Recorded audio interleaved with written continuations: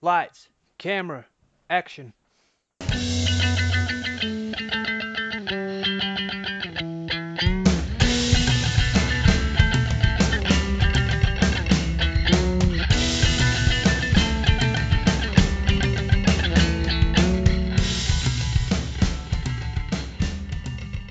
Hello and welcome to another edition of Movie Madness in association with Spitballing Pod. I'm Luke Byron, joined as always by Keenan Bonner, and this friend of ours, Tom Kennett, joins us today too. The matchup we'll be getting into today is 1997's Donnie Brasco versus 2012's Lawless. How are we doing today? Not looking forward to this pod. Why? Because I know somewhere in your notes is something designed to annoy me because of how many times you and I have spoken about this film. I don't think that's accurate, but I moved away from the cheap intro that I did have down. What was the cheap intro? I was going to mention only you and then say, oh, there's someone else. I forgot about it. So bad. I think you made the right choice. Yeah. Bit more discreet.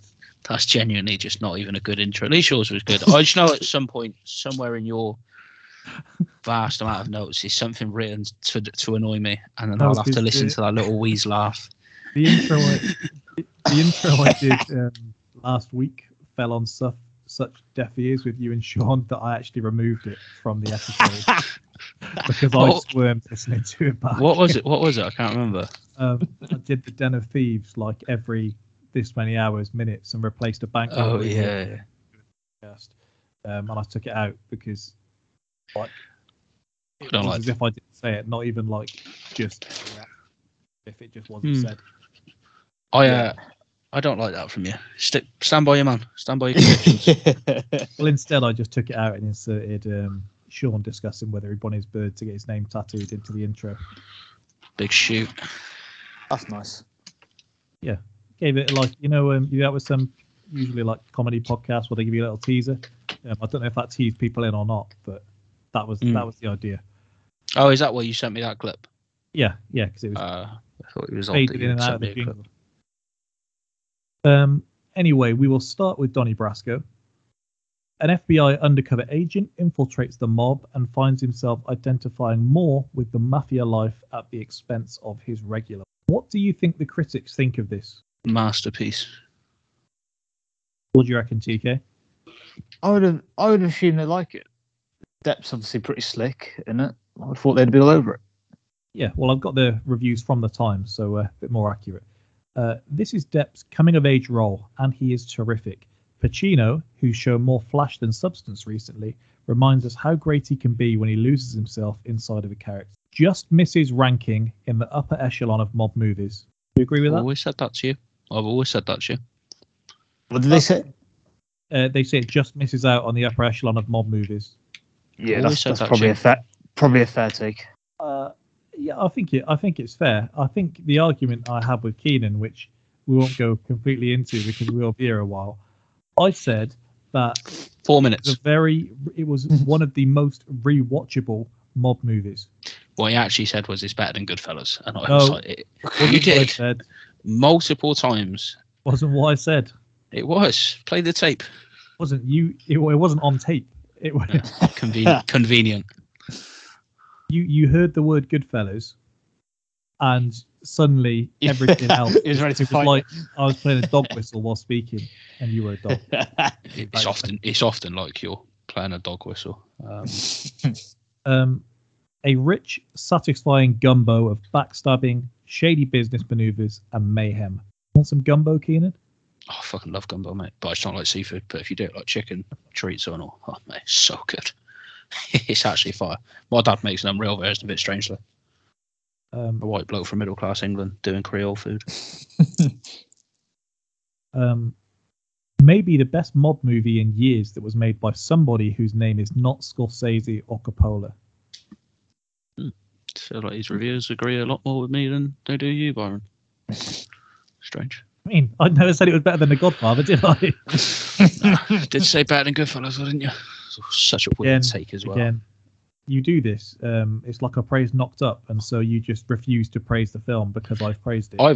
We haven't got to my thoughts on the film yet, have we? So you can't say that. It's weird. You keep kicking it. This is like, you think if you give it 6 insults and a compliment. When you asked me what I thought the critics were going to say of this film, I used the word masterpiece. Yes, no. There was a tone to your voice. It was like the way you approach this is like you've said, you're looking a lot chubbier than the last time I saw you, but your top's nice. I like it. Did I say that to you the last time I saw you? No, I think you said I'd slimmed down, which I knew was a lie, but I appreciate it. I did say you slimmed down. I did like the Christmas jumper. Green. It's a good colour on you, actually. And finally, Pacino's outstanding work elevates this to the crime movie pantheon, which I guess is the idea, because we are doing a crime movie bracket. Yeah, it's nicely fit in that one, mate. Yeah. Credit to us then for picking the films out. They've obviously touched on it a bit there. You basically got 2 people, one saying it just sneaks into the upper pantheon, one being just out. It's kind of like a borderline Hall of Famer, isn't it? It's like, should Arturo Gatti get into the Hall of Fame? It's borderline. Yeah, which is because I probably prefer this to some that would undoubtedly be in there. But we'll get into where the flaws are and that kind of thing. And the reasons I like it. So I thought we'd do it a bit differently this one. I thought there's a lot more talking points to this than to just reel off the trivia as if it was like facts. So I've kind of broken it down. So if we could How are you trying to slip this in? You do this every time that you've got a film you like. You only bring this. I've seen you bring out this 3 times. This is exactly how we played Ferris Bueller. This is exactly how we played Back to the Future, and now this is exactly how we're playing. No, we don't talk about the Back to the Future podcast. Why? Because it was a bit extended, and we learned from our mistakes. But this is exactly how you played it. I like that you just try and slip it. Actually, I've thought about it, made some tweaks. It's not actually. It's I was just trying to avoid us going through the truth behind Donnie Brasco, because that's what the majority of the trivia is. So rather than just spieling out the long, extended, random notes I have, I've tried to have some kind of order, so we're a bit more collected. Collected. That's the word you want to use for our podcast. Yeah, I mean, I do my best. Some films just give me more inspiration to do so than others. If you do your best, I certainly don't, mate. And some give me a bit more to work with. This one, I thought if we could start with Al Pacino loves this film because he says he was able to use all of the rich mafia slang throughout the film.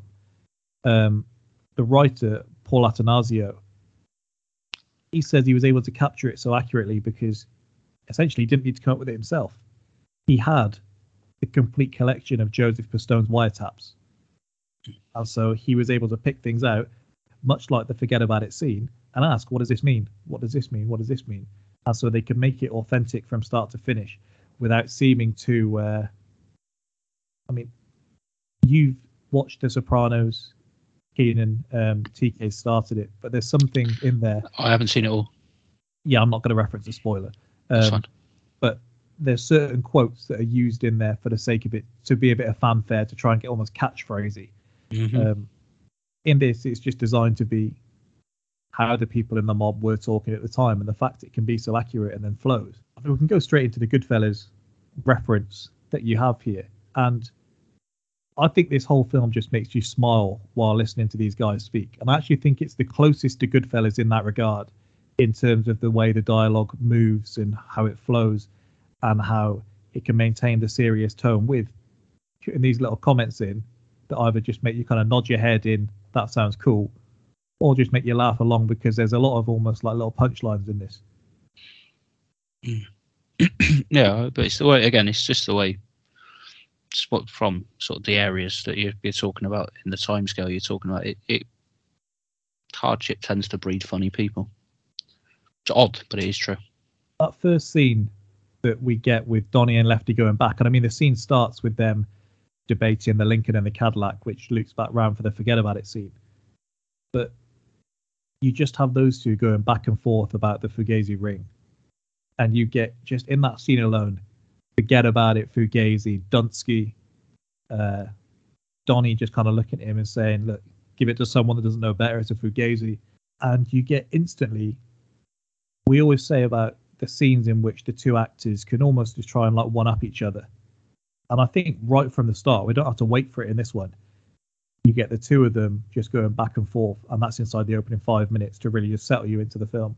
That chemistry's sort of there instantly as well, isn't it? It's just a good thing. I don't know if your research you found out how much they enjoyed working together, but it comes across well on the screen. So I didn't take down the entire story, but supposedly there was not friction between them at first, but they didn't really know how to take each other. You would imagine that, wouldn't you? And Pacino's fairly similar. I don't know if they're fairly similar. Well, I think someone had told Depp that he needed to kind of get on Pacino's softer side, and he wasn't sure how to approach it. It was almost like pussyfooting around him. And then they shot the scene when they're driving in the car. That was one of the first scenes they shot, and they're trying to have a serious conversation. And Johnny Depp, like a 6-year-old, brought a whoopee cushion into the car with him. Oh, God. And apparently Pacino didn't really get the joke. He thought he was actually farting at first. Just out loud in the middle of the scene, and he got really wound up about it.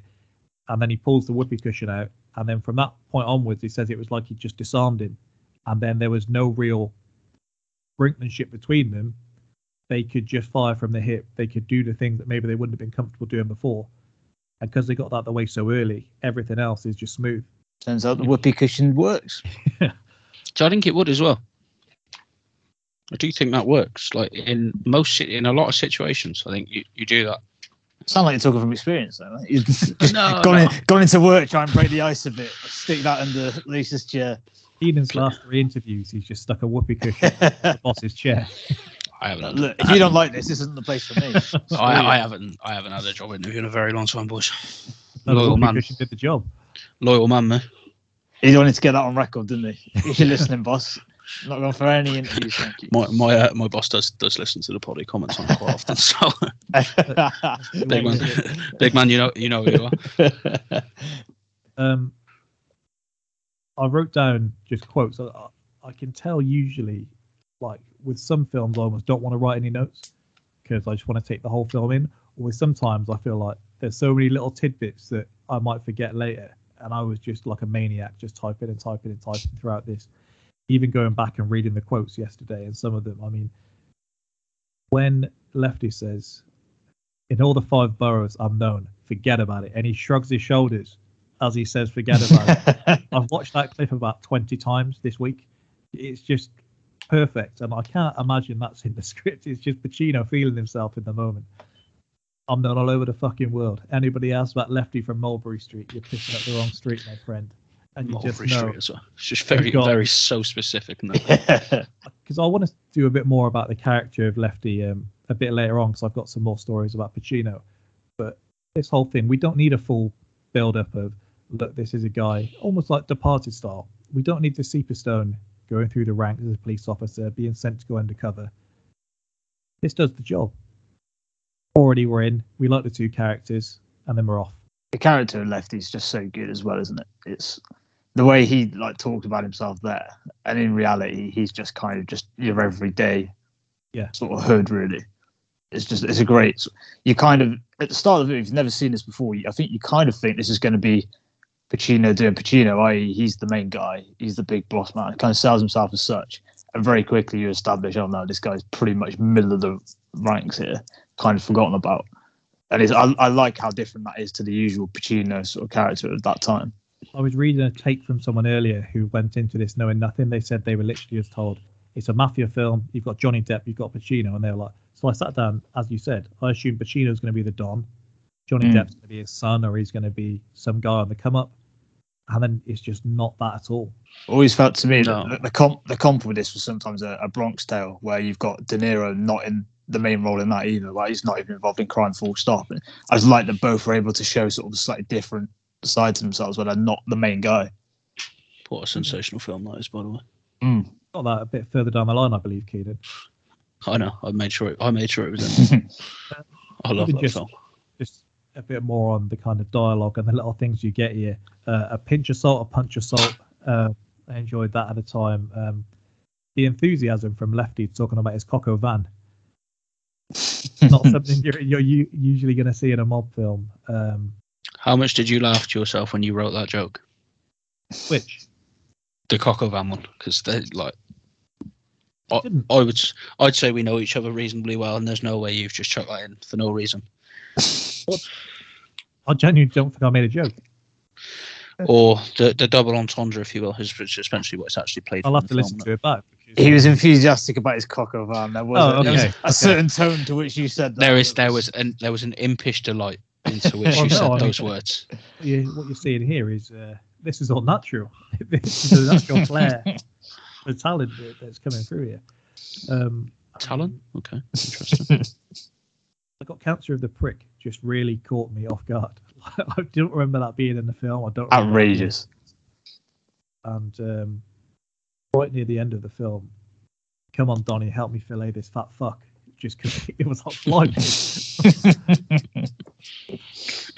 Like, there's no nice way of saying that, but I mean, if you're going to say it, that's probably the way to say it.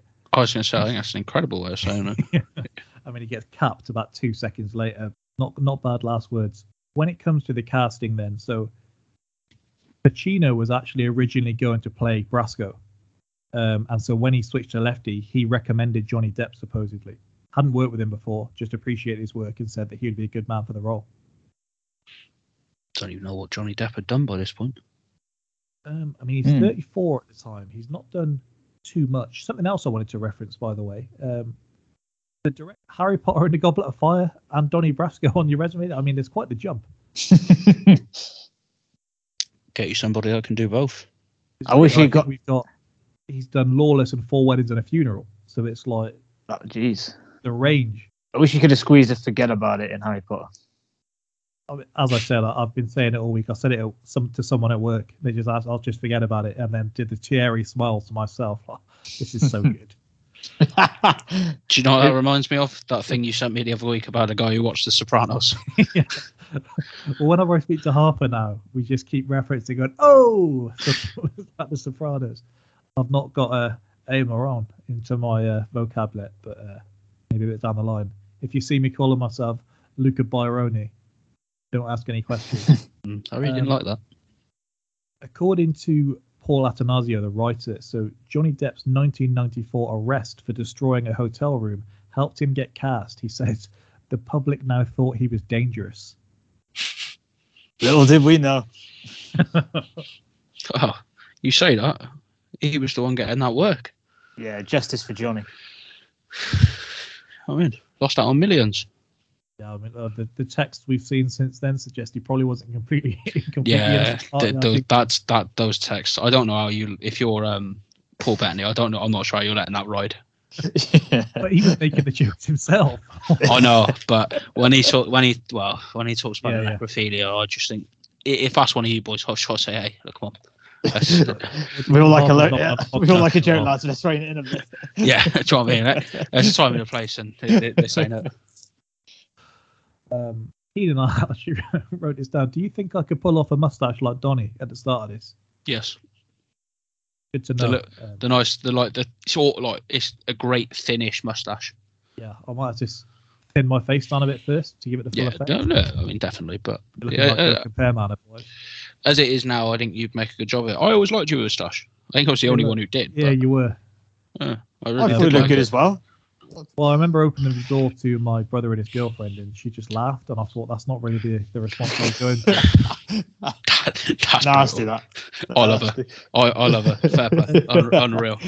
Keenan, while we're talking about the outfits and all that on display here, yeah, I think I could see you wearing a pair of those brown tinted aviators that Lefty has.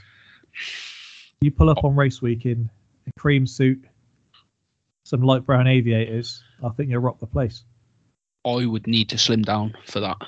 Oh, I would love to have a face fin enough to wear glasses. Every time I see a mob movie, I believe I could pull off a white suit. You would look like a slave trader. I'm sorry, and I'm not making that joke lightly. You would honestly, that's exactly what you would look like. Do you know the scene in South Park with the student athletes? That's exactly how you'd look.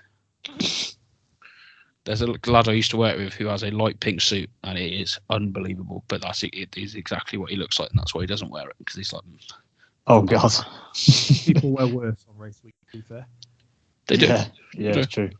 but that flowery shirt I had, where someone said the only thing stopping me getting punched is that I wear glasses. I thought, not really the impression I was going for, but That's it's a good- using my privileges maybe. Good to know he respected the glasses enough that he wouldn't hit you them. Joe Pesci was Mike Newell's first choice for Nicky. Essentially, Casino comes out 2 years before, I believe, and they were like, "Yeah, this guy's probably a bit too big to be doing this." Yeah, doesn't seem that fair. I'll tell you, so Ray Liotta was wanted for the role of Sonny Black. At some point, when you're directing a mob movie, I need to see a bit of creativity. Get the same cast and then just Johnny Depp and be like, "Look, I'm doing something new here." Yeah, I get what you're saying, but on the other hand, if it ain't broke, don't fix it. Yeah, I was about to say if it ain't broke. Yeah, it's almost not trivia by that point, is it? Like, look, you want Joe Pesci in your mafia film. So does everyone. Yeah, but you're the one raising it as trivia. You could have just left out. I'm sure we would have got there on our own. I like to give the people what they want. It's not just about me. But you're giving it to us and then bitching and moaning about it. Make your mind up. I deliver the letters, These are I your complain choices. about the contents. In this case, you literally do both because you're the one that selects the contents. You are delivering it and then writing complaining. the letters, delivering them, and then moaning that you don't like them. It might be something you want to hear, so I like to make sure. Speaking of you, actually, quitting smoking is the next topic. Al Pacino quit smoking by the time filming began, so he smoked herbal cigarettes, which everyone said was far worse because they absolutely stink. Yeah, they do. It's it's what the standard used for fake fags, isn't it? At various points, Tom Cruise and John Travolta were attached to the project. What roles do we think they had? Sorry, Cruise and whom? John Travolta. Travolta, Christ. Sonny Black, maybe. Yeah, that was where I was going. Cruise has to be Donnie, presumably. Yeah, I like Imagine- Tom Cruise. I don't like Tom Cruise in this film. him and Pacino have been in a film together, right? Where's that Brad Pitt? Right there. It's a good question.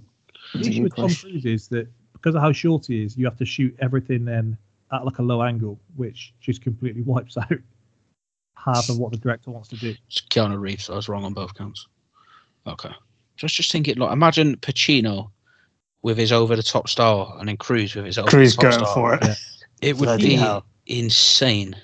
I do have another cast that was going to be in this film, and you'll be pleased wait, with they it. could- So I'm not going to complain about this one, but I would also like you to tell me how you would cast these three people: Alec Baldwin, Nicolas Cage, John Cusack. John Cusack can just go and play Donnie. John Cusack do whatever he wants, to be honest. And what about Nicolas Cage and Alec Baldwin?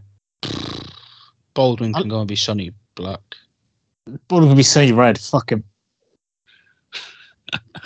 Since that shooting, TK's got no time for him. Went out for a party the next night. I've got to worry about this guy. He's a psycho.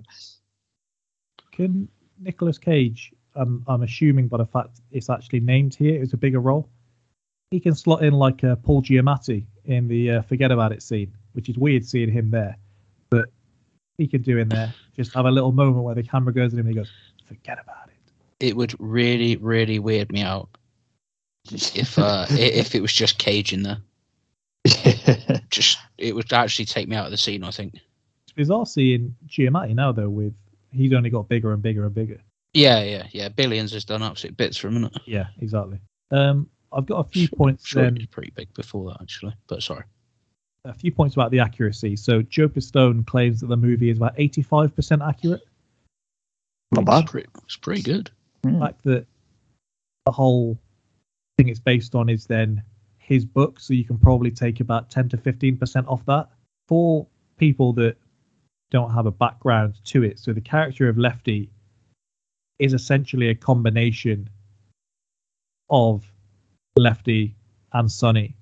That's the character that they've kind of merged into one. Okay. To prepare for the role, Johnny Depp actually did get to meet with Pistone several times and took shooting lessons from the FBI. Supposedly, Pistone and him would just lift weights together and then just talk about life in the mob, I guess. When Donnie and Nikki read the newspaper headline about the boss being killed, the picture actually does show mob boss Carmine Galante, who was killed in the back of a New York restaurant in 1979. So they licensed the picture, put it on the newspaper for that, just to add another little touch. The movie ends with the implication that Lefty was killed after being sent for. In real life, it was actually Sonny Black that was murdered. Lefty was actually intercepted by the FBI on his way to where he would have ultimately been killed. And then he was arrested. And, it's led to believe there was some cooperation, but it's not completely confirmed. Sonny Black's body was found on Staten Island a year later, orchestrated by Joe Massino, who was then convicted in 2005. Lefty was charged with conspiracy to commit murder, extortion, distribution of controlled dangerous substances, and running an illegal gambling operation. He got 20 years in prison, but received early parole in 92. He was diagnosed with terminal lung cancer and died in 94. So he still didn't get a nice end, but didn't deserve what he got. He wasn't capped. The thing that Pistone used to sell his book, he says, because of how convincing he was, he claims the process was actually beginning in that he was going to become a made guy. They reckon that, didn't they? Yeah. Sonny, this was Sonny. Basically, the story was Sonny Black was basically gonna blag it for him, wasn't it? Obviously, become a made guy, they give you a target, you go out, kill him, make your bones. But they reckon he would have got away without it. He must have been a really slick guy, because anything I text TK this. Depp is obviously reasonably charming in this film. That's kind of the point of his character. When you listen to anything about Pistone, and I've read his book, he comes across as quite a prick, to be honest with you. Which he does come across a bit of a prick. Yeah, he's certainly not. And I know we always talk about what you actually look like compared to the actor they get to play you. They've thinned him down and they've thickened his hair. They've done him a huge solid with what they've done for his hair. That man was struggling at the time. And Depp, they've said, look, you're a handsome guy. We're not going to ask you to cut your hair. People would rather see you looking like this. So he gets away with it. It's not quite Bell to Leah.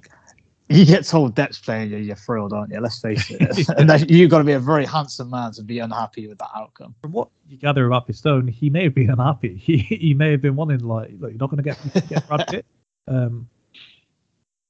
Pistone claims that he didn't actually see his family for at least 2 years while he was undercover. We see in the film that he kind of goes back and forth more frequently than he would have been. You buy that though, don't you? Yeah. Because you'd be shit. Imagine, like, you'd be shitting yourself.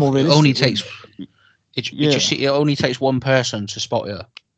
Like, I know they live in a different place, but you don't know. Like, no, you think you're in this world. You're in this world where you are. A friend of yours, a friend of ours, and like you're just. There's so many different people you're mixing with. Yeah, I always thought that was a friend of mine, a friend of ours. Like, you just don't know. I thought that was a whole one person in there that I thought he just kind of just goes back at regular points to his like regular life. Like, how would nobody ever cotton on to that? Where are you going? Pisses off at Christmas for 2 weeks. No one's like, hey, like we had some work to do. Where are you? Yeah. Time they basically say, you're an orphan, but you're just banging on holiday for 4 weeks. Like, what are you doing? Like, always at Christmas as well. X, and he says, no, I wasn't. And they're like, oh, sound all right, okay, we'll move on. Yeah, we question you on everything else, but that we're just going to let that slide. You carry on. How do you feel about these uniform regulations? No mustache, no jeans, no wallet. No jeans is a fucker. No wallet would get my anxiety would be through the roof. I mean, just going out with person we know whose name rhymes with waft, and I mean, he's not running around with cash. Even just people just carry their just like debit cards in their pockets without a wallet. I haven't carried a wallet in about 4 years. What's the cash? Nah, everything's digital these days, isn't it? Yeah, I never put my card on my phone. I love it. It was a bit of a violation. That one there is a violation, as always, Sam. I love it, mate. It streamlines your life, honestly. That and the calendar on my phone, honestly, unreal. I'll be honest, Byron. I think you'd have bigger concerns than not going out with a wallet in this scenario. I think if your anxiety is going for the roof about that, imagine. Well, no, I think I'd be a bit someone's more even going to confident pinch you or with kill the you. I think that mustache would bring me a certain level of confidence. So if I had that as well, I think the 2 and 2 can go together. No mustache is harsh, isn't it? Right. Yeah, that does seem harsh. Some of what the other people are wearing, I think they could do with a bit more. Get a bit of jazz on that top lip. No jeans is an odd one as well. That really would tie me up a bit. You're not going down the pub. It's serious business. Oh, do you know what I mean?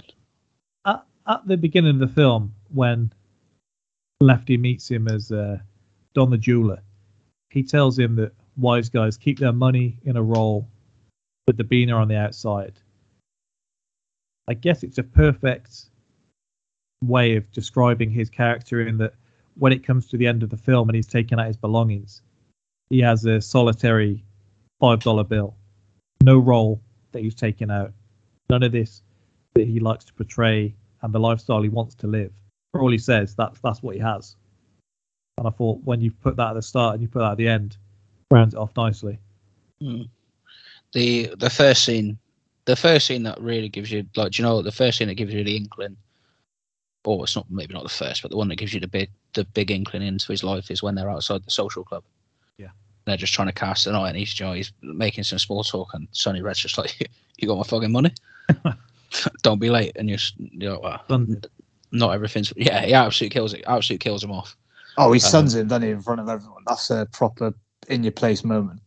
Bit on Pacino, because we always like the stories about him, and this one really got me. So Michael Madsen impulsively proposed to and married his now wife during a 2-day break in filming. Blimey. According to Michael Madsen, he returned to set and Pacino was just disgusted with his impulsiveness. He said everyone was congratulating him. Pacino was just fuming. He's like, "What the hell are you doing?" Good Catholic boy, though, all right, I know. They're still married now. It's like, okay, it may have been impulsive. They obviously knew that this worked. It's just phenomenal that everyone's buzzing and Pacino's just shaking his head. That's so good. They called him a mutt. Brought him back down to earth. What are you doing? Have you got a prenup? Well, they're still together now, so Madsen's done right out of it. Yeah, I will say, so I think if Al Pacino just started criticising me, I'd very much take that to heart. I'd be questioning, should I have done this? Yeah, even to the point I'd be like, well, 2 days, we can probably get rid of it. We can probably get away with it quite. Does it really count? It's only been 2 days. Just hopefully she'll forget about it. No pun intended. Something I noted down from the first typewriter transition you get after you kind of have it revealed that Brasco is actually Pistone. When they're reeling through, it says Lefty, aka Lefty Two Guns, aka Halfcock, aka Horsecock. That seems quite contradictory to me. That's quite the jump. Also, I confirm Pacino's asked for the old Horsecock to go in there. How frequently is this nickname called where like the FBI feel they need to have it on record that we could hear about this Horsecock? And this if anyone asks, that's Lefty. Well, obviously enough. But then the fact that also the same amount of people are calling him Halfcock. Which, considering his reference to his cancer, is probably not the kindest nickname. If you meet someone, you're trying to explain, like, Lefty Two Guns, Halfcock, and they're like, who? Horsecock. Oh, okay. Now I know. Sorry, the biggest small cock in the world. It's just pure girth. The original Chone was actually Lefty. I know the film has to condense it, obviously, but the way the film portrays this, like, Lefty is ready to risk it all for Donnie after a week. Like, he's like, I would die for you, my man. You are my guy, and I'll ride or die with you to the end. Yeah, and you never really see really, Donnie doesn't do a lot. I guess he just gives him the time of day, doesn't he? Yeah, I know, but there's you expect, I don't know what you expect. Something to earn that level of trust, yeah. Yeah, you expect the scene. I don't know, they do a job together, they do something. Ring. Yeah, but I mean, the ring ain't worth the ring's not worth the risk that you being wrong about him. that whole scene with the drive and then the club they go into feels like very like GTA Vice City kind of style with the bar. You've got the collars up. Everything about it is just so outlandish, but very cool. And does still feel real at the same time because yes, Pacino and Depp are bigger than the scene, so it keeps it all contained nicely. You're kind of waiting for the whole. I'm kind of waiting for Al to crack in this, where it's sort of like he would never be trusting this guy. How did you meet? Well, this guy sidled up to me in a bar. I told him, that ring's a fake, and now we're boys. This would never, in a normal circumstance, wouldn't work. Let alone in a group where they're notoriously on edge. Not that I think Lefty put in this kind of work, but I know the story in the book at least is that Pistone put in some serious graft just hanging around the places these guys would be, just developing this reputation as Don the Jeweler. Just he's put in enough favors for people, he's put in enough time just explaining things and then keeping. It's fair that obviously the film can't really show that. That's fair enough. It's also the restraint to not go up to one of these people and try to initiate conversation, and also to let them come to you. Yeah. You read if you read a lot of Undercover Files, mate, that's very much a thing. Do you know what I mean? It's all about letting people come to you, isn't it? Because they're gonna be on edge. Yeah. If you let people think something's their idea. Yeah. Have you read his book, Keenan? I haven't, mate. No. It's quite short. Like, even if you were going to listen to it, it's like a couple of hours at most. I don't really do. I don't really do the audio. No, but I'm just to kind of quantify the width of the book. Yeah, you could do it in like a couple of nights easy. Okay. Something you referenced earlier, Keenan, TK, when you compared it to De Niro. This is very rare for a mobster film, isn't it? This is almost like a second-hand mobster. Like, he's an ambitious, committed family man that wants to rise the ranks. He couldn't. And not even for the same way that, like, Henry or Jimmy can't in Goodfellas. It's not for blood. It's just that he's not respected by anyone at all. So you get these moments in the film that creep up because you see just two different people around Donnie. He gets to play the big shot. He gets to teach him about the mob lifestyle, give him these little tips and tricks, which works perfectly for him, obviously. And then he gets to feel important, well, really, to anyone other than Donnie at this point. He's not important to anyone. So it's very rare that you would see this without the kind of money, power, respect side that you would get on almost any other mafia film. But you think, no matter how big deal, you are right, and it is a good point, but you think for the majority of guys, that's the life. Definitely. Yeah, you don't usually get to spend time with those people on film, do you? No, you're right, and it is a good point. But you think for how big, especially when this was filmed, the organisations are very few are obviously at the top, are they? Yeah, there's one guy at the top. This and is the filters down. This is more reality than the sort of the glamorized version we're used to seeing, isn't it? This is the 9 to 5 of it, basically, isn't it? Yeah. This is the groundwork. He's kind of. It helps with going towards making Lefty likable as well. It seems like a more regular guy. Like, we'll have all met someone like this who kind of thinks of themselves as probably a bit more important than they are, and it quickly dawns on you, this person is not what they're sort of claiming to be, but it's just one of those maybe ego or whatever. They're just kind of pumping themselves up a little bit. They don't mean anything bad by it. And this is just in a context of they kill people instead of your usual context that you would meet people in. Like, traditionally, if we were going to see this character, he's only this character for the first half an hour, and then you go on the kind of Scarface trajectory where he does end up being the boss, and it goes horribly wrong. Yeah. We don't get this guy who, if anything, his stock falls during the film. Yeah, because he doesn't even really get dragged up with Donnie, does he? He's just kind of cut adrift. Yeah, the scene on the boat where he can't even get Traficante's attention, and yet Donnie gets introduced to him. He's supposed to be a tragic character, isn't he? Like, the whole thing. There's people who refer to this as like a dramatic tragedy. He is a tragic character, isn't he? It's odd that he's the victim. It is, but you do feel for him, don't you? There are scenes where it's like someone kicking a dog. And if you said to me without watching this film that Pacino would have that in him, I would have said I'm not sure about that. But he absolutely nails it, obviously. Does it the scene with Sonny Red, to reference it again, but it's when like he physically jumps back when he turns to them. Yeah. And it's like someone shouted at a kid or something, and they flinched. Does it help Pacino's case that we've spoken about it before, TK, on the other podcast, in boxing sometimes, where if you get battered in the one round and then you do slightly better in the next round, some people will have you win in the round because you did better than expected. Because Pacino is usually so kind of grandiose and his characters are so charismatic, do we appreciate it more when he does this because it's just so unexpected? Oh, most definitely. Like, it shouldn't be out of the realms of possibility that we expect this from Pacino, but we still are impressed when he does what we know he can do. Yeah, there's just a flexibility to it, and he doesn't try to overpower it, and he's able to be this kind of smaller guy, as Keenan's pointed out there. Literally, even this, not necessarily what he's saying, he just physically kind of shirks confrontation with Sonny, and we instantly kind of have an idea of this hierarchy without it even really much having to actually be said, which is kind of a level of acting that not many people have got in them. And as I said, because Pacino normally goes so big, you'd have questioned if he can do that going in, but obviously he can. I asked Keenan a difficult question earlier, and I'm going to ask you one now, TK. Keenan, you'll be answering this after. TK, top 3 Pacino performances in order.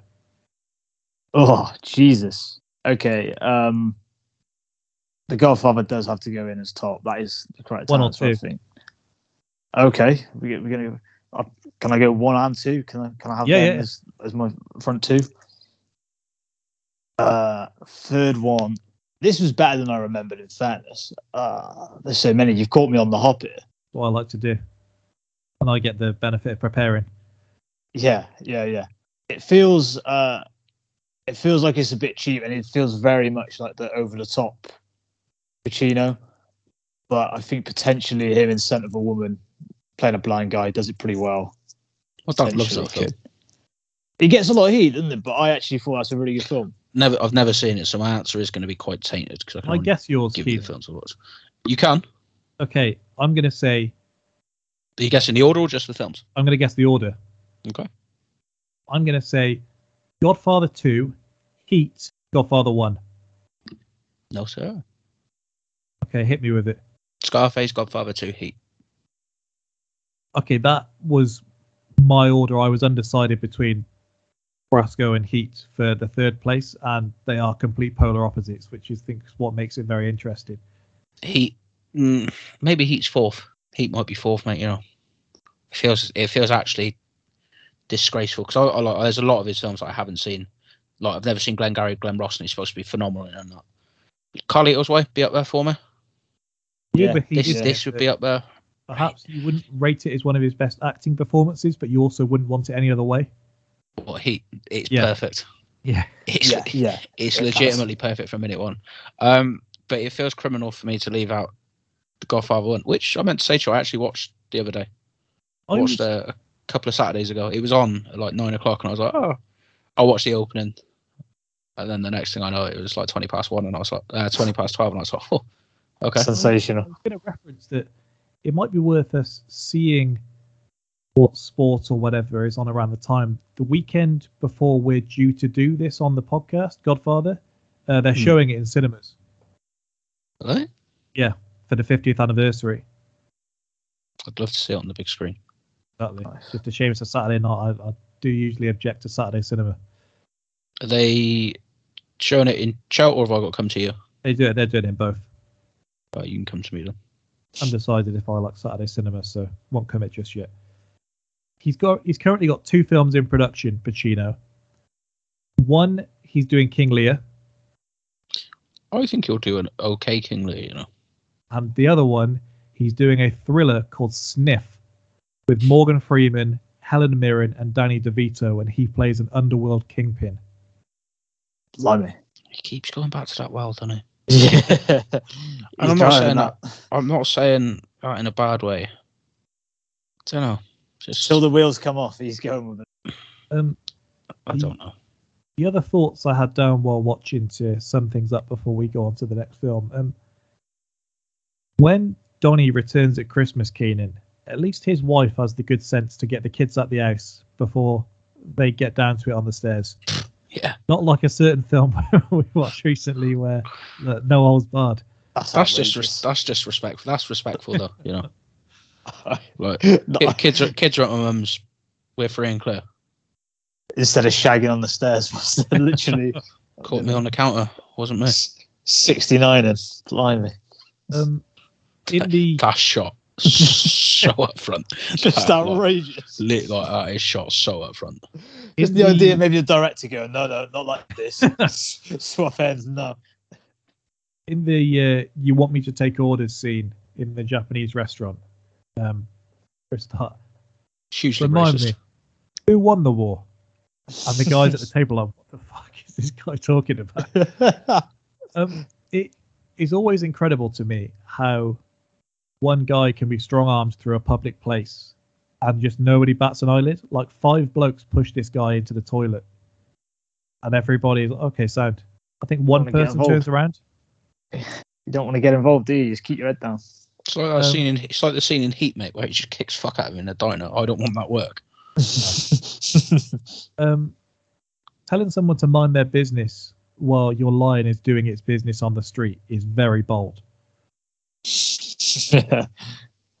Buying someone a lion is very bold. Yeah.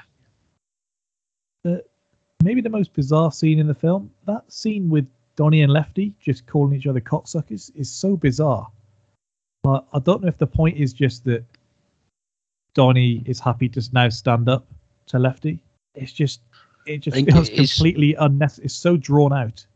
I think it is designed to show like the new level of their friendship. Do you know Pistone is actually in this film? He's on the boat. He has one line. He says to Sonny Black, "Mr. Trafficante is leaving." Nice. That's him. I'd be honest, I'd have been way more on the nose. I'd have just chucked him in that scene with Giamatti. Yeah. Sonny Black's license plate, RFK 575, is later reused in Zoolander. Something like that.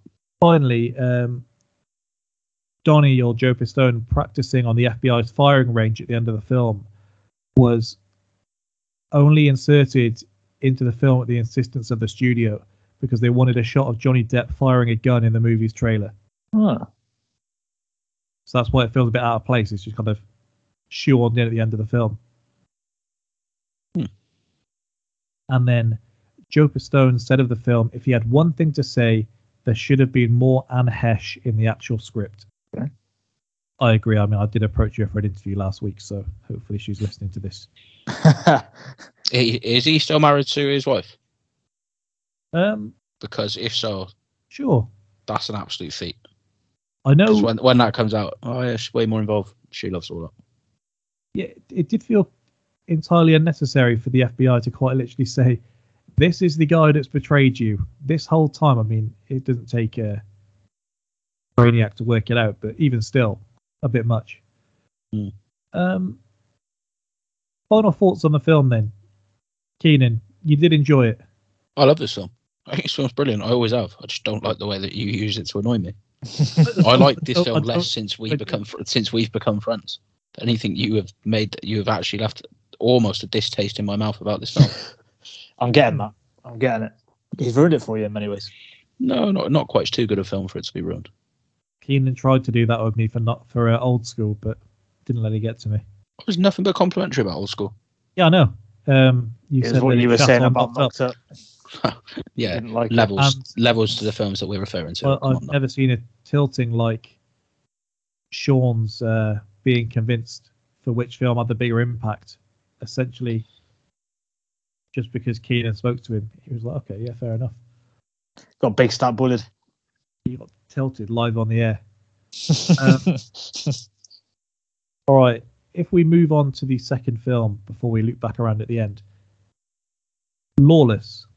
Set in Depression-era Franklin County, Virginia, a trio of bootlegging brothers are threatened by a new special deputy and other authorities angling for a cut of their profits. What do you think the critics think of this? And they would have liked it. Yeah, this would be ridiculous. You'll be surprised. Now, I've got largely positive reviews. They were far more negative than I expected. Yeah, this is a time period where if Tom Hardy was in it, people were just going to just say it was great, regardless. Got a few bits on Tom Hardy to talk about. I'm sure. So, on every level, it is impossible to turn away from the story unfolding on screen. Emotionally and historically immersive, Lawless is close to flawless. Complex, horrifying, pitch perfect, and exceedingly well acted. It's the near brilliant film you never expected at the end of summer. Nice. This was a fantastic year of films, by the way, 2012. I won't run you through the whole thing because we've done it before, but if you go back and look, it's certainly been the best year of cinema I've ever been to. Blockbuster. We had about 3 blockbusters a month. It's phenomenal. Dread was that year as well, Keenan. Sorry, what are you saying? Going to remove that from the final cut. Seems to have been cut on a tight deadline. Gangster Gary Oldman all but disappears after his Tommy gun blazing entrance, and Jessica Chastain has little to do as an unlikely refugee stripper turned Bondurant waitress mascot. I agree with the Gary Oldman take. Did anyone else finish this film wanting more of Gary Oldman? Kind of almost felt like he didn't actually need to be in there. He kind of felt like a bit of a diversion and being. I'm glad he was, because he's great. I wondered if there was stuff left on the cutting room floor or what with him, more of a prominent role. Because he was almost like the key shot in the trailer. I can remember that Tommy gun shot of him blazing down the car was like one of the things. You had posters with Gary Oldman on it and everything. And then he does look so slick though. It's when we come on to what the scenes, it's such a great scene, isn't it? Him just turning away with that little wink. Oh, yeah, you bad man, Gary.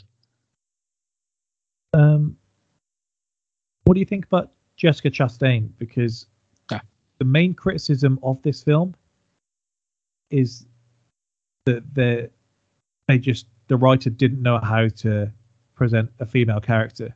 They say they're just kind of floozy and there's no real depth to any of them.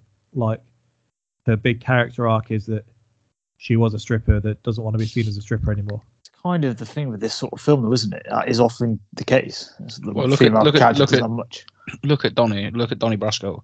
Yeah, how well is his wife written in that? These films historically, you neglect the woman. They do. Yeah, they're there.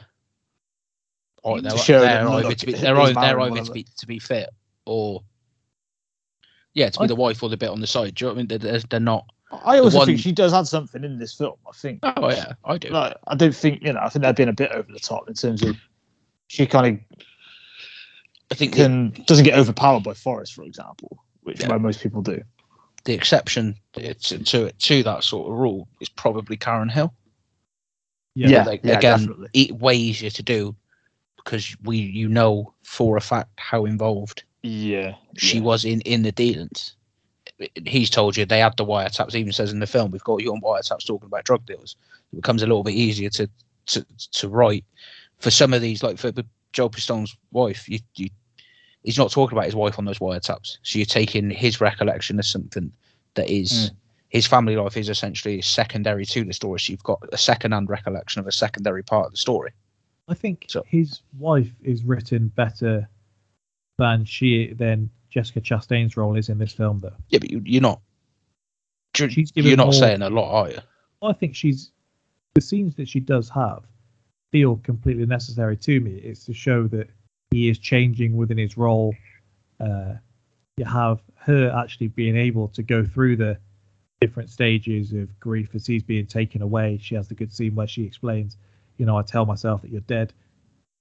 Jessica Chastain's one, I think they could have done a lot more with, even if they just gave us some kind of backstory, like your backstory being you came from Chicago, you were a stripper that wore feathers, is like, all right, cool, but only this was represented as being a modern Western, where if we were going back to the old Westerns, it would make perfect sense. As you said, at the end of the film, Forrest should be scooping her up onto the back of his horse and riding off into the sunset, but it's supposed to be a bit more than that, and I feel they kind of got middle ground with her in the same way that I imagine there was more scenes they didn't include, just like you'd have to expect with Gary Oldman's character. That being said, that's a very minor criticism because I have very few criticisms to say about this film. That was just one. I saw the take and I thought, okay, I can understand where you're coming from. Yeah, I just think it's probably the easy go-to criticism for this type of film in general, isn't it? Yeah. If you were trying to, and it doesn't, like you said, it doesn't fatally undermine it. You're not going, "Oh, The Godfather. I wish we'd seen more of the mother." Yeah, well, I know Vito was married. That's about it. The recurring act of violence in Lawless is a brass knuckle punch to the throat. It's not pretty. The movie's not pretty either, but it's an instant gangster classic. Don't expect to be carried along by big action and cliche dialogue. Lawless expects you to do some of the work yourself by immersing yourself in this richly textured world. So I know the director here is also the director that did The Road. And so he does pride himself on creating a certain world, even if it is within such a small confines as it is in this film, where it's essentially set in a little town. Finally, the most disturbing sight in the whole movie is Guy Pearce's greasy middle parting. His Charlie Rakes is a prancing psychopath, perhaps the most disturbing since the child catcher in Chitty Chitty Bang Bang. I don't know why that's the go-to, but he is a very good villain. I guess that's the most disturbing character this writer had experienced. For me, it was the Witch in The Witches. That film absolutely terrified me when I was a kid. Traumatized me, in fact. I feel like this writer's maybe missed a lot in between. If he's going from Shitty Bang Bang to this, there's quite a lot of middle ground. About the pool cleaner in Paranormal Activity 2. Again, kind of like the last film, broken it down. The trivia that kind of, I guess, doesn't fall into a category. The movie is based on actual events, as explained in the 2008 book, The Wettest County in the World, written by Matt Bondurant, the grandson of Jack, Shia LaBeouf's character. Tom Hardy's character was originally supposed to be slimmer, but Hardy had to bulk up for The Dark Knight Rises in 2012. I've got a bit more on Tom Hardy, but for one, you can tell he's bulking up because this whole film he walks like he's just shit himself. And also, on top of him just being massive in this, they do shoot him from a low angle in the whole film just to make him look even bigger. Like, there's a scene, it's when he returns to find Jack has been beaten up by Rakes. And there's a scene of him just kind of looking out into the distance, and there's just this long camera shot just from below of him just gazing out, just with his massive head and shoulders. So we get it, the guy is a tank. Amy Adams and Scarlett Johansson were originally cast, but the movie was shut down several times. Jessica Chastain eventually got the role. Feels like they know what they were looking for. I was about to say, you get those three together. No, it's Isla Fisher didn't get the call at that. No respect. Oh, what do you think they have in common, Keenan? Sorry, I was not paying attention. My apologies. What was I was busy for about 30 seconds sorting something out. Role that eventually goes to Jessica Chastain was previously cast as Amy Adams and Scarlett Johansson. I wondered if they all had something in common that perhaps you could put your finger on. Perhaps don't put your finger on. Yeah, very good. He is right, though. Isla Fisher not getting the call is disrespectful. Bryce Dallas Howard, I'm surprised didn't get it as well. I don't. The thing I thought they had in common wasn't the red hair, but I'll leave that to the casting director. I know. I'm just. I wasn't going where you were. Didn't ask you to. Well, I did ask you to. You just didn't go there. That was literally your question. You did. You said, "Come with me." That's what you said. TK, I asked Keenan to do some casting work for the previous film. I'm going to give you the original cast of this film now, and you can tell me how you would cast it. The original headliners on this project: Shia LaBeouf was still there. Okay. James Franco, Ryan Gosling, Scarlett Johansson, and Michael Shannon. Blimey. Well, I think going to assume Scarlett Johansson counts herself, I'm assuming. Do you say Ryan Gosling, James Franco? And Michael Shannon. I guess Franco's probably got to be probably Howard, doesn't he? Probably the drunk kind of out of control one. Could Ryan Gosling do Forrest? It can't. It'd be a different one, but I guess he could. I've referenced on here before. Did any of you ever see Only God Forgives? You've not missed anything if you haven't. No, I can't say I've seen it. So it was a film probably around 2013. So Gosling's massive after Drive, isn't he? And it was a film shortly after that. It was set in, I'm going to disgrace myself here, set somewhere in Asia. and it's kind of a martial artsy kind of film. And the trailer has all these cool things of him. He's a silent guy, he doesn't talk. He says, I think, 17 words in the entire film. And the whole thing that was supposed to be the appeal and how artistic it was. I remember I went with Kieran and we were sat at McDonald's in Gloucester Town, actually, before we went to go see it in the summer holidays. And I went on IMDb and there was a review and it said, just when you think, something along the lines of, every camera shot is held to the point where you start to feel uncomfortable, and then it's held for 10 seconds longer. And that was a positive review. And then I saw the thing of he had like 17 words. What the hell? I had to go into here. The only thing that I can remember from the film is a guy has, I think it's like a knitting needle pushed down this guy's eardrum. Ow. Lovely. But there's very little else. I can just remember Ryan Gosling says, like, want to fight? And that's 2 of his words. And he just gets battered. But essentially, I've said all that to say he can do the kind of grumbly, hard man kind of character. Because if we take the previous bit of trivia where Hardy wasn't supposed to be that big, maybe it makes more sense that way. Yes, it's a similar thing with Gosling in Drive as well, really. He doesn't say a lot in that. No. Sort of the whole thing is he doesn't have a name or anything, so You think Michael Shannon can do Guy Pearce's role? I mean, presumably that's what he was being asked to do. He's not as thoroughly dislikable, is he, as Guy Pearce is in this role. I don't think he can do that, but he could definitely be unhinged. What does he play? What's he play a bad guy in? He's very good at it. You might be right, my friend. I haven't seen enough of that to tell you, but he does play a bad guy. He drowns people, doesn't he? What did you say in Boardwalk? Did you say? Yeah, it's in Boardwalk Empire, isn't it? Yeah. I've not seen it enough to comment, but he's a little bit more ambiguous than just a bad guy, I would say, and that is the thing. But rather than this, obviously the guy is just outwardly earmarked, and you're supposed to despise this guy. That little chuckle that Guy Pearce does throughout this is so good, but so horrible at the same time. Just his little chuckle at everything. He's great, isn't he? I mean, when he's piecing up Shia LaBeouf, you're like, Jesus, this guy is fucking. He really does go to work, doesn't he? Them gloves come out, and he just goes to town. I feel like he got out of character there. He's letting Shia have it. Shia just shouting, "Just do it." Often in films, isn't it? They kind of look, this guy, he's so weird. He likes to be clean. The slowly pulling off the gloves, but then obviously he has like a prostitute on newspaper, and there's all these sorts of these other like weird little things in there. I don't know it's just like a trope, isn't it? But he gets into it, doesn't he? It's the guy who's supposed to be the best of the best, but he's just as corrupt as anyone else. Like the same as the Northern Irish copper in Peaky Blinders and stuff. So it's just all. Yeah. Or the prison warden in Shawshank Redemption. The only one who technically shouldn't be a criminal is an absolute bastard. So several of these guys actually crossed over in 2012, just to say what kind of year it was. So you've got Jessica Chastain and Jason Clarke crossing over in Zero Dark 30. Tom Hardy and Gary Oldman in Dark Knight Rises. Keenan maintains Gary Oldman the best character in Dark Knight Rises. I never said that, did I? You gave him MVP. Didn't. That's MVP. Sorry, I thought you meant he's the best character. I thought you meant something else. Yeah, he's my MVP. He's fucking unbelievable. He is great.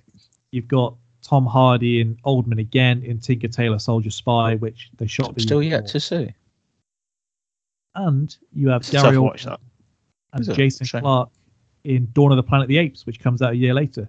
So these guys were very familiar with each other by the time they did this and afterwards. Also shows just how busy Gary Oldman was. Jeez.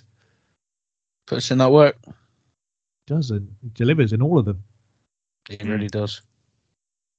One of the things that kind of marred the film's publicity run before and after is Shia LaBeouf, and I mean more's come out about him since. Shocker. We can reference, but when you look back and read some of the articles around the time of this, it's quite disturbing in the way that it's kind of presented. So director John Hillcoat says that Shia displayed some serious method acting while on set, which is Shia LaBeouf's kind of defense for everything, including but not limited to drinking moonshine excessively. My guy. Sorry. Well, I'll hold back on that. Shia did an interview in 2013 where he almost joked that Mia Wasikowska was terrified of him due to his antics on the set. After meeting her for the first time, the director confirmed that he carved their characters' names and a love heart into the door of where she was staying. Blimey. She then says that she called her lawyer multiple times during filming to ask if there was a way she could be removed from the production. He was just horrible to work with. She said he was terrifying. Yeah, the director says he never turned up drunk on the set, and Shia says he had to do all of this, and I'll tell you his reasoning. He says he needed a very specific bloat, which he could only achieve while drinking moonshine, and a very specific shade of colour with the redness of his eyes that could only be achieved by drinking moonshine. All visual effects. Yeah. We know, I think we got into it when we did Mad Max on the podcast, which I think we don't need to talk about again, Keenan. We really don't. Tom Hardy is also notoriously difficult to work with. Now, you put these two together, the director again tries downplaying this, saying it was all just method acting between the two of them and how in character they were. They actually had a physical confrontation on the set. They had a fight in the middle of the set, and supposedly Shia LaBeouf dropped Tom Hardy. Good man. That's a great. Tom Hardy has confirmed this. Oh, that's a great story. The bus just going around for the rest of that time, just out of control now. Once he's nailed the big man. I read the story before, and it was that things had been kind of flaring up between them on the set, and you always have to say allegedly, so just in case. Allegedly, what happened is they've been going back and forth, and even when they weren't fighting, they were kind of wrestling with each other. There was certainly something there where they were clashing, and they would try and laugh it and joke it off. Tom Hardy barges in to try and do his usual with Shia LaBeouf, and he walks in on Shia LaBeouf's girlfriend, who was on set changing at the time. The confrontation spins from there, and yeah, it ends in Shia LaBeouf dropping Tom Hardy before they're broken up. Nice. See, that's obviously a very brief snippet of a story. There are, of course, two sides to every story, but in that brief snippet, Tom Hardy seems like the bad guy there. Yeah. Yep. With Shia LaBeouf though, he carried on. I don't know if you can remember. There was a lot of articles about him, I'd say about a year and a half ago, where he was being accused of all sorts. I think it was domestic abuse. I believe there was some sexual assault allegations as well. But he admitted in an interview that because he was in character, went around his neighborhood shooting stray dogs in the head, because that was what his character entailed in a film he was doing, and it was just method acting. And as is always the case, I mean, I Am Legend, the reference. So wild, by the way. Yeah, that's mental. And people, I mean, he probably would have got a better reaction if he'd killed several people. Dogs just is the thing.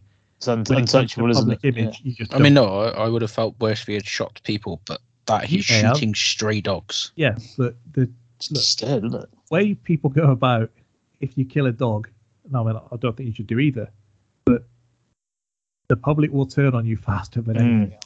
Yeah. No, I know what you're saying. Doing that, admitting it himself in interviews as if it was like look, I'm such a dedicated actor. Just a weird guy. He has, you have to be fucking so far off the reservation to think, I'll get some serious old credit for this. I can reference this in the Oscar speech. The phases, don't you, with actors where you get the look at them, they're quite quirky, and that was when you had the just do it thing, and that was around the time of, didn't he booked at a cinema, watched his own films, and filmed his own face for like 36 hours while watching, and then gave people tickets in a gallery to watch his face. He's a freak, really. We say all this, but people turned up to that. It's no worse. And for all of it, I do actually think he has the best performance in the film. But in fairness, I don't think you're disputing he can act. No. It's everything around it. That was never his issue. Around the time of this, that is a thing. People did not forgive him for Transformers for a long time. If you look at any reviews of never watched them. Public and the press, I genuinely quite like the first couple. Yeah, I watched. But They were huge, weren't they? They were huge films. I was the age that I should like for it. I watched. This is around when we worked at Wapita, and I went with a kid that worked there to watch the last Michael Bay one, I think, where the one that got canned for like having excessive advertisement during it. Yeah. And it's one of the longest cinema experiences I've ever had in my life. There's only so many cars you can see get crushed. It's like, okay, we get it. But yeah, all of the kind of taglines for this in the papers was like Shia LaBeouf reboots himself after Transformers and a return to glory and this kind of thing. Yeah, weird guy. Troubled soul. Another question for you, Keenan. Tom Hardy's cardigans in this, or Chris Evans knitwear and Knives Out? Or Chris Evans knitwear and Knives Out. That's sensational. That's sensational work. What do you reckon, TK? Yeah, I'd have to go with that, I think. I just kept thinking how warm he must be in this film with the cardigans and where he is. And it was annoying me during the film. I was thinking, you're a big guy. You're going to be sweating under that. It's supposed to be a big tough bloke as well. He's walking around. Look, I don't want to get cold. Come on. Chris Evans in just go back. Chris Evans in Knives Out. Honestly, that's such a stellar performance. I'm so excited that they're making an. Oh, he's not going to be. I really enjoyed that film more than I ever expected I would. Well, they're making more TK, so don't. Oh, yeah. Probably didn't enjoy it that much, but okay, fair enough. I'll go with it. Ideally, Chris Evans pops back up in one of them because he gets out of jail. Yeah. To me, and it goes in with the film that we referenced today, TK, that they saw the success of that. They saw the success of Murder on the Orient Express, and it was like, okay, people do still like these detective films. Of course they do. And then the studios were like, we're going to give you the money to make 10 more of these. Are they not making another Agatha Christie film? Yeah, it comes out next week. No, week after, sorry. Is it Murder on the Nile? Yeah. Definitely not, yeah. Kenneth Branagh. And Gal Gadot, so hopefully she's not doing any singing to end the pandemic. She's sensational. She can do what she wants. She's a great advert for how fit can get you, sort of carry you over a lot of deficiencies. Do you say she's not a good actress? She's sensational. I mean, Wonder Woman has coloured my perception, maybe. But I don't know if I asked you this question, and I mean, maybe it's been one of those podcasts. Gal Gadot or Emrata, Keenan? Yes, that's been a very sleazy podcast, actually. It's just so sweeping. Sorry. Yeah, we are better than this. Well, I'll put it on the record now. I think Em Ratajkowski in Gone Girl is Hall of Fame level up there with Jessica Alba and Good Luck Chuck. Yeah, I bet you do. Just so when I'll say it again when we do the Gone Girl podcast, you can recognise I am saying it again. Okay. Can't wait to do that, by the way, that film. I haven't seen that since I saw it in the cinema. That film is fucking wild. Doing golf. Phenomenal. Did I watch that with you? No, I did watch it. Doing golf in Oz. Yeah, that's right. I don't know where I watch these things. I do. See? I remember these stories. Yeah, I don't know why. They're not very exciting. It meant more to him than it did to I really like the film. But yeah, you need to do more. It's not a good memory. It's things I don't really need. Yeah, just need to do more. I'm worried about you. I appreciate it slightly, as much as it feels like a failed insult. Take it as you want. Tom Hardy's mumbling. Should this have become the thing that it did? Like, he got far too many roles for either just speaking weirdly or mumbling. Like, borderline annoying in this film. Like, you could. Would he not also be a very good example of fit covering up a lot of deficiencies? Yes, absolutely. Christ alive. Comparatively, I think Gal Gadot might be a better actress than Tom Hardy as an actor. Probably fair. The take on here that I stand by as passionately as any that I've got behind was Harper saying that Tom Hardy was the definition of range. I was saying, I've forgotten about everything he does is the same. That's right. I've forgotten about that. Because he said, like, well, Bronson and Bane. And I was like, okay, basically the same character. Yeah, what? And we just went through and he was like, okay, legend. We're seeing, yeah. It's like, Yeah, he's gonna have to, I don't know, go in like a rom-com or something before I start giving him sort of titles like that. Christ. A rom-com. He did This Means War with Chris Pine and Reese Witherspoon. Even then, same thing, isn't it?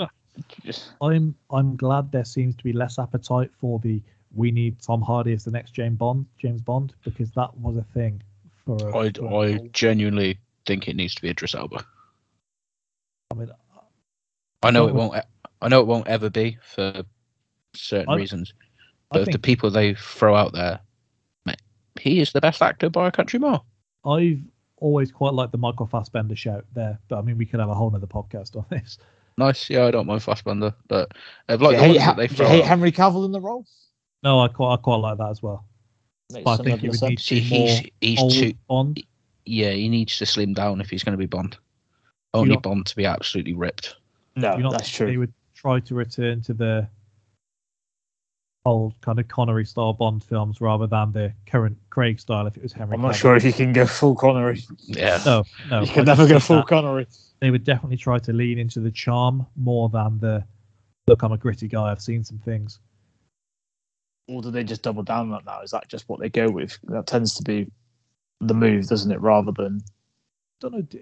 I mean, that's getting more traction at the minute than the slick. I would like to go back to more traditional, if you like, but I don't know if they will. I can take this out if we don't want this discussion. Did you see the headlines in the week about the Bond film with the actor that plays Q? No. Okay, so there's the reference in No Time to Die where he references that he's gay. Yeah. Whoa. Well, no, have you not seen it? I'm not saying anything. No, I haven't seen the film. Right, yeah. No spoilers here then. Okay, so I mean that's a slight spoil. I mean, I don't think I've ruined the ending for you.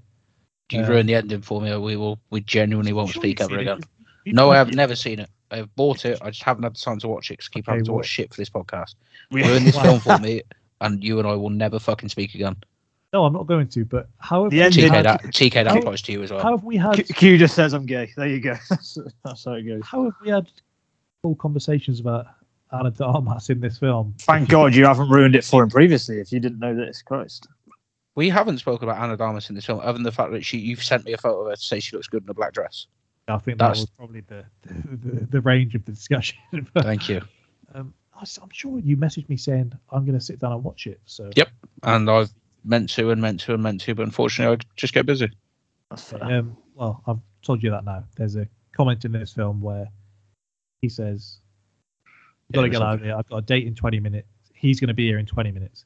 It was obvious he was gay. Let's be honest. Well, I forget the actor's name, but he comments saying he was going back and forth on this and quite uncomfortable because he felt like if you're going to make that comment, you need to do more with it, rather than just kind of hang it out there. And the argument from other people is, well, is this not how we get this kind of thing accepted in films more? In that, look, you're gay. There shouldn't be an entire plot line. Oh, well, so you just drip feed it. Well, it's not even. It's kind of just said as a nothing comment. It's like in the same way as if he said he had a girl coming over. No, I get. And I took that stance to be far more agreeable than the. I understand both of your point, but that's just not how this world works. No, he said he had various conversations with Barbara Broccoli about, look, should we be doing this? And he said at the end, he kind of submitted to Bond is a great big machine. As I can pose the question, and after that, I'll just say my lines. Yeah. I just thought, I mean, it goes by what we spoke about last week with Jessica Alba and Good Luck Chuck. It was like, look, you knew what film you were making. Don't shit on it 2 months down the line because you're getting a bit of stick. Yeah, it's fair. It's kind of hard to go down a massive road like that in a Bond film, isn't it? There's kind of only so much scope they've got. They turn Bond. They're not sad to see the stories about Jessica Alba supposedly being an asshole. It was quite sad to see. Well, not that it would change my opinion too strongly, but yeah. Shocking update that really, really, really fit woman is also really famous. It's a bit of a bitch. Or a shock. Jason Clarke in this. We spoke about the character of Jessica Chastain and possibly more could have been done there. Do you think they kind of left a bit hanging with Jason Clarke? I almost felt like I was going to say they botched it a bit, which feels harsh, but they kind of did the "Have you met Howard" thing. And he does the scene where he's torturing the guy, but They don't really do a lot more with it other than that. Like the rest of the time, he's like a quiet, really nice guy of the three of them. Like he's supposed to be kind of the balancing act. I just thought it was a bit weird the way they did that, because they almost lean one way and then don't go all in with it. He's certainly an afterthought compared to Jack and Forrest, isn't he? Yeah, which I think he's meant to be fair. It just seems like that's it, isn't it? That's always going to be as well. In that scenario, there's always going to be someone who's the third guy. Even so, when you've written in the thing of okay, he's the guy, once he loses his temper, it's over. Should it not, in the final scene when Forrest tries charging him down and takes the 3-4 shots to the chest, should that not be his character then? Because look, he's the guy that loses his head. He's the guy that doesn't think. He charges into it. It seemed like they kind of used it once, and then we're just not going to play that card again. Yeah, it's a good point. He definitely would have been, wouldn't he? If they're playing true to the character, he would have been charging in straight away.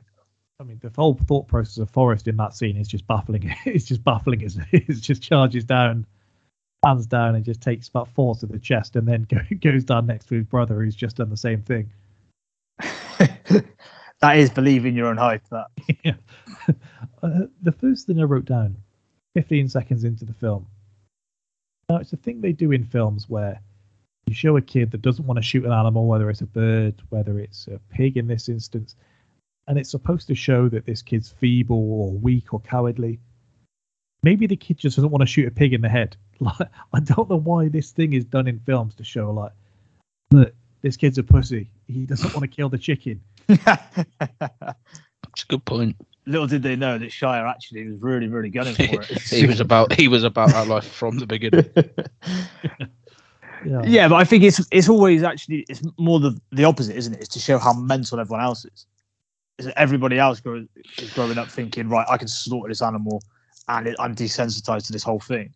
Whereas this kid is kind of like a normal kid who thinks I don't want to do that. That isn't normal. Are you surprised, given the rest of the film, that there's no splatter when he shoots that pig? Because I mean, the bullet just goes in and there's just no mess at all. It's just one and done. That's a clean job. I wonder if it's one of those things, doesn't it? That's the bit you've got to get rid of. If we go back to Guy Pearce, that scene when he charges in on Cricket first and then ends up battering Jack. Before that scene, first scene of the film, when you have Forrest with his knuckle dusters. If someone has a knife to someone else, if you've got a knife to someone and then you hear behind you, you don't want to do this, that's immediately shaking me up. I shouldn't be shot in that situation because I'm the one with the knife, but you shouldn't be approaching me with such calm. In fact, if someone says that, you may just buckle and say, no, I don't. I don't want to do this. I'm sorry, I can't believe I'm in this situation. Because other way around, when it gets to the Jack and Rake scene, he doesn't say that because he very well knows I don't want this work. And few things make me squirm like when someone gets hit in the nose with a gun, particularly a shotgun in this case. It just feels worse. But that thing right at the bridge of his nose just made me squirm more than anything else. And we do have a guy's nuts get chopped off in this film. Anyone getting gunfight, like, not a great one for the gun butt, no. Pardon? Not a great one for the gun butt, no.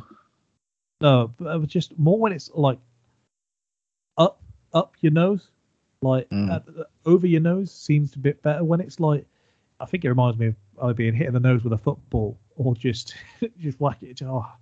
Makes me squirm a bit because you can imagine how that feels more than a gunshot to the shoulder. Another thing I had down: at what point in time did we just stop audibly expressing if a woman was fit or not? Like, I've never walked in and said, damn, with an earshot, because I've not been able to contain how good looking they are.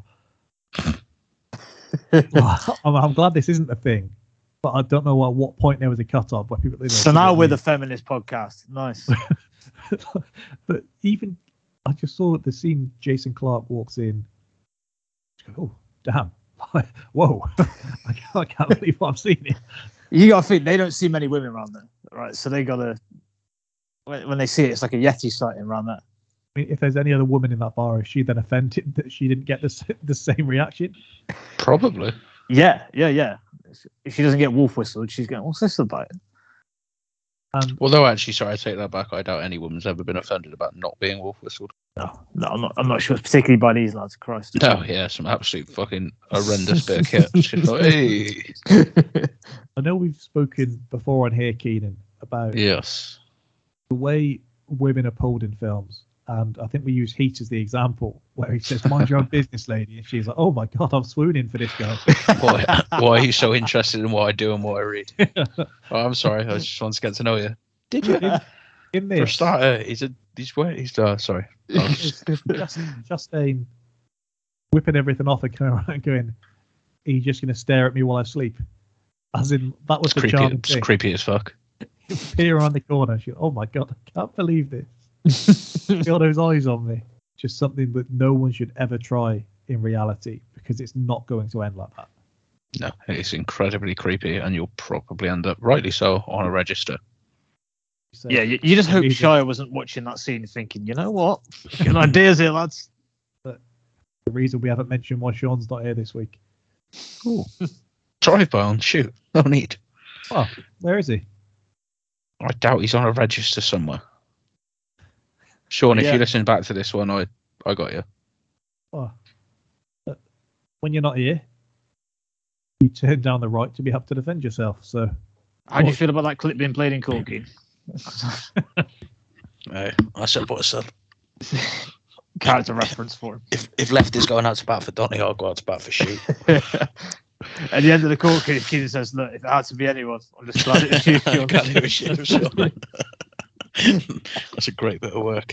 This is why we need CK on the pod more, Byron. He's funnier than you are. It's his own choice not to be on. I know. Lets us down all the time. Is there any cooler weapon in film than a Tommy gun? No, it's perfect, isn't it? The RPG in Man on Fire. Still not. No, I don't. Oh, think. phenomenal. Is the Tommy gun better represented in this film or in Gangster Squad, TK? This film. I know you didn't ask me, but I'm just telling you. That's the answer. You've not seen Gangster Squad, though, have you? Yeah. Oh, yeah, About 4 times. You kept raved on about it for ages, and then I don't understand why you like it so much. Well, I've not rewatched it really since about 2012, which might play into it, but we're going to do it for the pod, aren't we? I benefited from having hideous expectations watching that, and I was pleasantly surprised. I don't think it's unbelievable, but it was better than I thought it was going to be. TK is a Josh Brolin hater. Wow, what a claim! Wow. I know, Keenan. Tell me about it. I don't know where that would even have come from. That your claim, it's not just such a random. When he gives me an opinion about like a mutual friend, I just disregard it like 99% of the time. Like me and you could fall out, and you could just sit and slate me for hours on end, and I would just do nothing about it. You could even make threats against my life, and if it was him telling me, I'm fine. I would tell you what's being said. I'd be joining in. You would as well. I'm gonna be telling you, you're gonna meet this guy, total bastard. He's a Holocaust denier. He'd be like, "Yeah, he's probably lovely." What are you talking about? Yeah, I just don't believe. I genuinely don't really believe anything he says. He's the boy that cried wolf. It's a dangerous game. We're doing Pulp Fiction in a few weeks. Oh, Excellent. shit. Have you met Excellent. I'm going to finish that quote.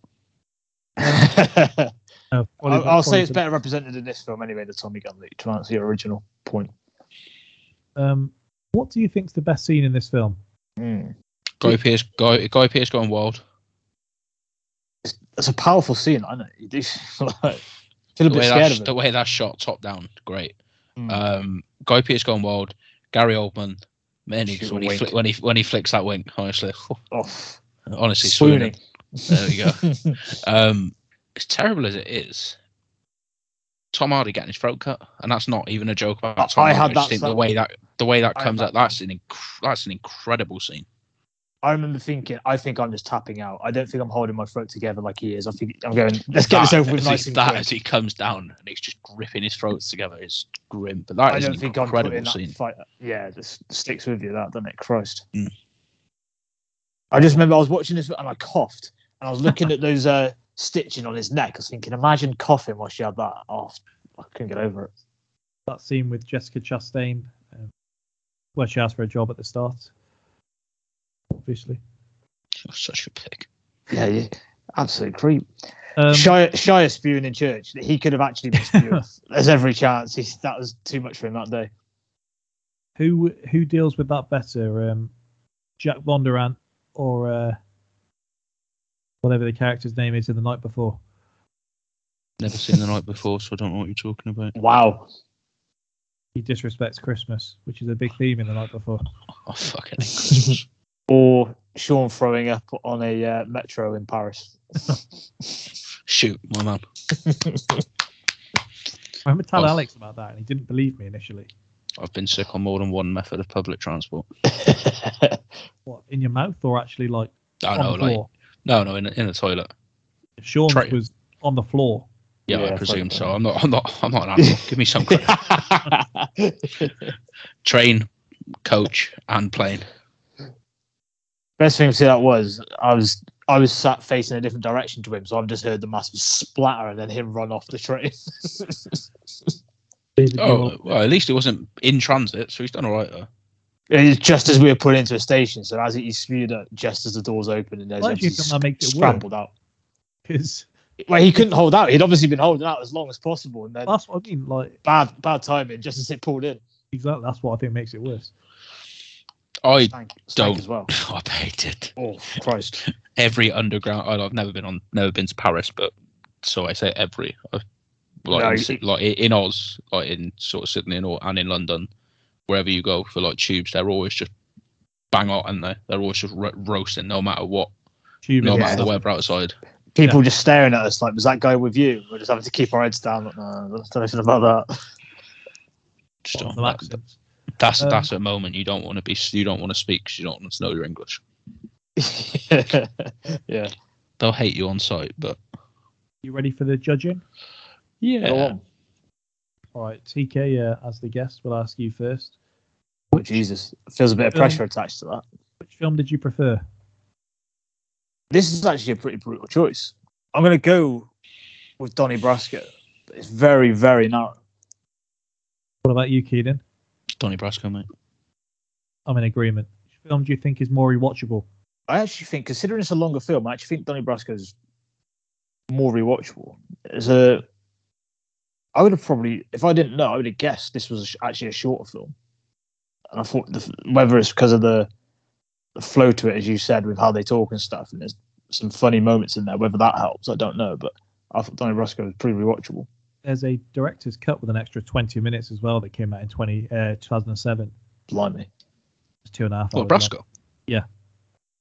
You seen it? I believe I have once because this felt shorter this time around. I think you've got a couple more scenes in Florida, and I think you've got maybe one scene of them just in the bar. That was obviously where I was going with it. What does it include? Yeah, I'll have to hunt that down. Keenan, which do you feel is more rewatchable? Donnie Brasco, mate. I agree. So it's just a lighter film, isn't it? Does that make sense? Yeah, it definitely isn't. It feels it. TK, best moment/scene. Moment/scene. Explain and forget about it actually could actually be the scene of the whole lot. Yeah, because Raquel Welch is one hot piece of ass. Forget about it. Because the best scene in Lawless is either Gary Oldman or it might be Tom Hardy having his throat slit. And I don't know if Tom Hardy having his throat slit can be the scene I put forward across two films. You can. There's no rules here. You do you. Keenan? It's Gary Oldman. Of course it's Gary Oldman. Come on, mate. It's just so disrespectful. It's undoubtedly forget about it. In fact, this scene, I'd put it in the top 4 favourites for last scene standing. And it's going to be the biggest last scene standing in the history of movie madness. Blimey. You chat shit. What a surprise. Well, no, it is the biggest. 128 films. Oh, no. Just this being in the top 4 favourites. You're being disrespectful. Okay. Whether or not that holds true regarding the film, you chat shit, so my point stands. Keenan has a 1-inch pecker. Forget about it. That's all, Scott, you're talking about. You go careful. Well, What straws TK. you've chosen to drag us down? TK, best quote. Forget about it in itself is, I guess. Yep. I wanted to say with the, I guess this kind of goes with quotes and scenes, where Depp obviously frequent arguments with his wife. I will always enjoy row with the wife where the argument falls on, I put food on the table. Mm-hmm. No matter what precedes it, he just says, you're a total bastard, you never hear. Well, I'm not putting food on the table. What are you doing? Every single time. It's just as if she's not home, just raising your kids. The only thought that runs through my head whenever those arguments happen is you ungrateful prick. She's literally bringing your kids up. And we all know you're not doing this for them. You're doing it for yourself. So you're talking all this shit. You're actually doing it to get away from the thing she's doing. But you're going, I'm putting food on the table. Okay, good man. I'll be specific with the best quote, and it's "I'm known." Forget about it. The shrug. The shrug is part of the quote. There are some big quotes in Lawless as well. A lot more sort of serious and kind of that could get on a poster if you like. But the one that stuck with me after watching the cinema was "I'm a Bondurant. We don't lay down for nobody." Hyped, were you? Well, I didn't really get into it on this podcast only because I've explained it almost every time I speak about that cinema feeling with Lawless and leaving the cinema after watching that, just knowing, okay, that felt like something special. Yeah, agreed. And that was one of those. Can't remember if I watched this in a cinema or not. I seem to remember quite a group of us watched this at the cinema, and all of us came out and just like, yeah, that was phenomenal. Yeah, I know I bought the DVD, which is the complete opposite of what we're talking about. But I do know I own this DVD. It was even harder for this because there was real expectation going in as well. Obviously, yeah, there was all the pressure on it. Keenan, best quote for you? Let me dig through the notes. I really should have done this about 5 minutes ago, but I mean, it won't affect the score, but is still it? like to hear it. It is not the violence that sets the man apart. It's the distance he's willing to go for like the sort of thing people would be like tweeting or put on an Instagram post. Correct. And you don't need much to have a Tom Hardy inspired Instagram post at some point. Exactly. I have always liked the explanation of a friend of mine and a friend of ours. I have always liked that. When they send for you, you go in alive, you come out dead, and it's your best friend that does it. But only because that is essentially every mob film ever. Yeah, that is bang on. Keenan, MVP. Donnie. TK? I want to say Lefty, but it's Donnie, isn't it? Yeah. TK, best side character. Had some trouble with this. Not actually sure who we can have as a side character. It's a very good point. Keenan had someone rush last week, and we had to allow it. So it wasn't Rash, was he? Gobshite, but anyway. I think purely for his death, you could have Nicky. For how shocking it is when he gets shot. I mean, because we've just said Gary Oldman isn't in it enough. So is that me saying he's actually good, but I want him in more, or I don't see enough of him? Floyd Banner is a great shot. Floyd Banner and probably Sonny Black would be my two. Yeah, I'm going to go with Floyd Banner. Have you listened to last week's podcast, TK, to put you on the spot? No, because that was Denethor versus Hell or High Water, wasn't it? Yeah, I haven't seen Hell or High Water yet. Okay, so. All right, that raises the question I was about to ask. Why? Well, I was about to ask if he thought the sheriff was a side character or not. He is. The biggest face on the poster. Floyd Banner was on the poster for Lawless, you gobshot. You've even referenced that. You've said it on this pod. I didn't say he's my best side character. Yeah, I'm just making a point. Being on the poster is irrelevant because Floyd Banner's on the poster for these, and you would allow this. So that's just a ridiculous way to phrase it. I'm not giving you my best side character, so how do you know? No, it's the way you say it. Just do it to antagonise me at this point, I swear. Floyd Banner is my best side character. Yeah. Just knew it. I hope whatever you have for your dinner tonight or tomorrow leaves you in an awful lot of pain. Okay. It doesn't take a lot, but I had some chorizo pasta and some cod. I hope it repeats on you. That's one of the safer curses you can place on someone. Correct. That's why I did it. I'm not a monster. TK, have I had your side character or not? Yeah, Floyd Banner. Unanimous votes. Mine is also the same. I did say last week, Keenan, that there are allowances, i.e. American Pie, the entire cast, Well, it would depend if you've got an argument on this. If the sheriff's in it as little as Floyd Banner, he can be a side character. If he's in it a lot, then he can. So, He's not in it a lot. He's not in it a lot. He's not in it a lot. He probably has second most screen time after Chris Pine. That's actually just a lie. Well, yeah, isn't it? Chris Pine, what's his face as his brother? And Ben Foster. Yeah, CK, you're completely right. He's not seen the film, so I don't want to give any spoilers. But I had an idea that those two would be pretty prominent. Yeah, so's the sheriff. Fair enough. Oh my lord. There's about seven characters in it that speak. The sheriff's number 3. Number 4, maybe. Keenan. Most powerful Don across the two films. Actually, the most powerful guy. It doesn't have to be a Don. I was going to say Don. So who would you call the Don in this? You only see the Don in Donnie Brasco for one scene, and he's walking through a door. I mean, these both fit the gangster subcategory, so that's just one of the sub questions. Yeah, I know. Most powerful. It's an interesting one. I'd probably say. I don't think it's anyone in Donnie Brasco, really. You got to be Forrest in Lawless, is it not? Yeah, maybe. For most of the film, or for parts of the film, you'd argue Guy Pearce, wouldn't you? Santo Traficante and Donnie. It is a good shout. However, he's just not in it enough, is he? No. Excuse me. Forrest runs a pretty tight ship. Fair. Yeah. Has survived 4 gunshots to the chest and a slit throat. Just to go out the way he goes out, by the way. Yeah, I'd actually forgotten that's the ending. I was like, okay, this is a bit like odd, but they went out funny. Considering the film, they thought we'll die funny. Interesting. So do you know if that's how in the trivia did it come out? That's actually how he got away? No, it didn't. No, there was very little about the actual book. Yeah. Strange. Are we going with Lawless for that then? Yeah, I would. Keenan, which film is better dressed? Donnie Brasco. TK? Yeah, for sure. I do like the whole thing with Lawless that they've set it somewhere different, and it's a different sort of spin on the gangster thing down south. That different sort of vibe. Obviously, Donnie Brasco is a lot more slick, ain't it? TK, best soundtrack? Donnie Brasco. Keenan? It is Donnie Brasco, but shout out to Lawless because I do like the little some of the banjo.